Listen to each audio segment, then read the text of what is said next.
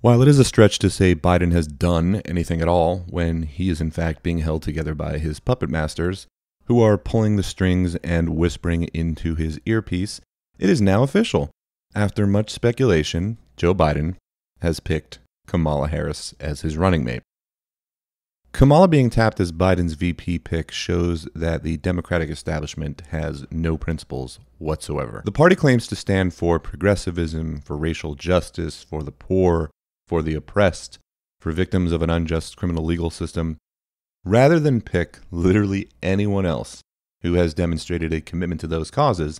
They have picked as their vice presidential candidate a woman who has spent her entire political career doing everything in her power to fight against those causes. At this point, the Democrats cannot pretend to fight for the causes they claim to care about. Rather than demonstrate a commitment to any cause, to any kind of moral calling, the Democrats seem to care only about identity politics and exploiting it to defeat Donald Trump. Kamala was chosen simply because she is an African American, or at least identifies as one.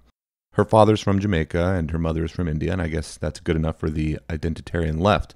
Putting this all aside, if any of the Black Lives Matter narrative is valid, then Biden's pick of Harris as his VP is the biggest repudiation of Black Lives Mattering.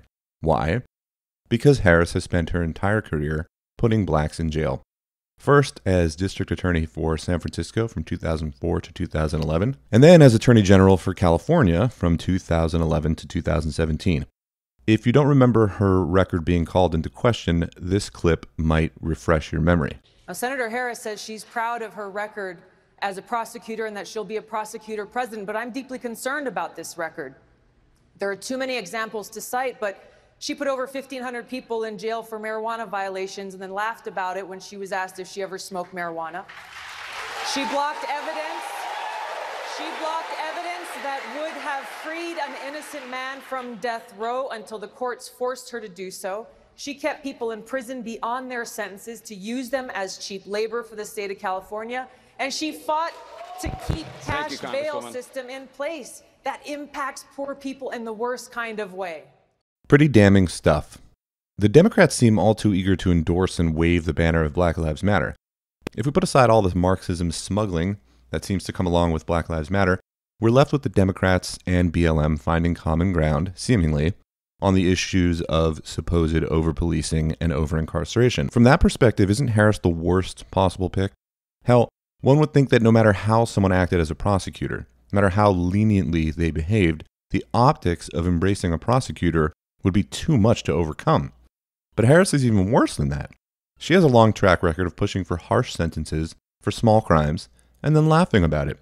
In 2015, when called upon by the Legislative Black Caucus to support bills that would have mandated that all police officers wear body cams and that the Attorney General's office investigate lethal officer-involved shootings, she declined. She championed a law that went after the parents of chronically truant children, laughed when asked if marijuana should be legal, and supported a system that locks up people who are too poor to post exorbitant money bail. People are literally out in the streets as we speak, supposedly protesting the kind of policies and practices that she pushed for as part and parcel of a system of mass incarceration that has supposedly deeply harmed poor and black people. There are many progressives who understand what's going on here and how they once again have been shortchanged by the Democratic establishment. They are under no illusions and fully acknowledge that the Biden-Harris ticket will be anything but progressive. Cenk Uygur of the Young Turks tweeted out that he looks forward to helping Joe Biden and Senator Kamala Harris beat Trump and then leading a primary against whichever one of them runs in 2024. It's inconceivable they will govern as progressives, and we're not going to take this for 8 years. For now, they're infinitely better than Trump. That last bit seems to be the key. All principles must be suspended because anything is better than Trump. Here's a gem of a guy on Twitter who acknowledges he doesn't like the choice either, but says if Biden's running mate were Hitler, he'd still vote for the ticket if that's what it took to defeat Donald Trump. Now, whatever your criticisms of Donald Trump, however much of an existential threat to the country you think he presents, I do have to wonder who is the bad guy here when you say you'd be okay voting for a man who murdered around 20 million people. Even if you have disdain for Trump, to say that Hitler is better than Trump seems like a mild exaggeration. I can't believe I have to point this out. But okay, obviously this Hitler fanboy is a wacko, not representative of the mainstream view, but the common thread here is the phenomenon of Trump causing his opponents to suspend any manner of principle whatsoever.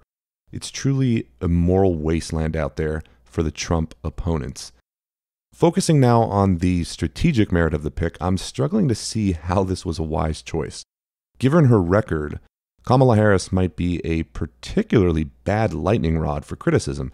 The funny thing about this is that there were all these lefty articles pointing out, leading up to this, how the Biden campaign was planting its feet and stalling, missing at least a soft deadline for announcing the VP pick many times, and that they seemed to be casting a ballot for anyone other than Kamala Harris. Like, they were reluctant to have her on board. It seems like no one on the Biden team wanted Kamala. I realize this is a stretch, but Michelle Obama would have been a good pick if he could have gotten her to renege on saying she'd never serve in public office. Kirsten Gillibrand would have been okay. She has her disqualifications, obviously, but at least she's well-spoken and has that kind of clean corporate look. Pete Buttigieg would have been another decent option, but of course, Biden ruled that out by committing to pick a female VP. Now, there's undoubtedly a few classic pieces of campaign history that will now be recirculating, perhaps by the Trump campaign itself. First is Kamala Harris calling Joe Biden a racist to his face on stage on live TV. And I will say also that in this campaign, we've also heard, and I'm going to now direct this at Vice President Biden, I do not believe you are a racist. And I agree with you when you commit yourself to the importance of finding common ground. But I also believe, and it's personal, and I was actually it was hurtful to hear you talk about the reputations of two United States senators who built their reputations and career on the segregation of race in this country. And it was not only that, but you also worked with them to oppose busing. Technically, what she said was, I'm not saying you're a racist, but that translates roughly to, you're a racist. I'm sure Kamala will weasel her way out of this one somehow, and it will certainly be entertaining to watch. The other juicy bit of history is when Kamala decided to voice her opinion on the allegations of sexual assault leveled against Joe Biden. Back in April 2019, Kamala told reporters in reference to the women who accused Biden of inappropriate touching that, quote, I believe them, and I respect them being able to tell their story and having the courage to do it. Whew. What makes the situation particularly troublesome is that a vote for Biden is effectively a vote for Kamala Harris.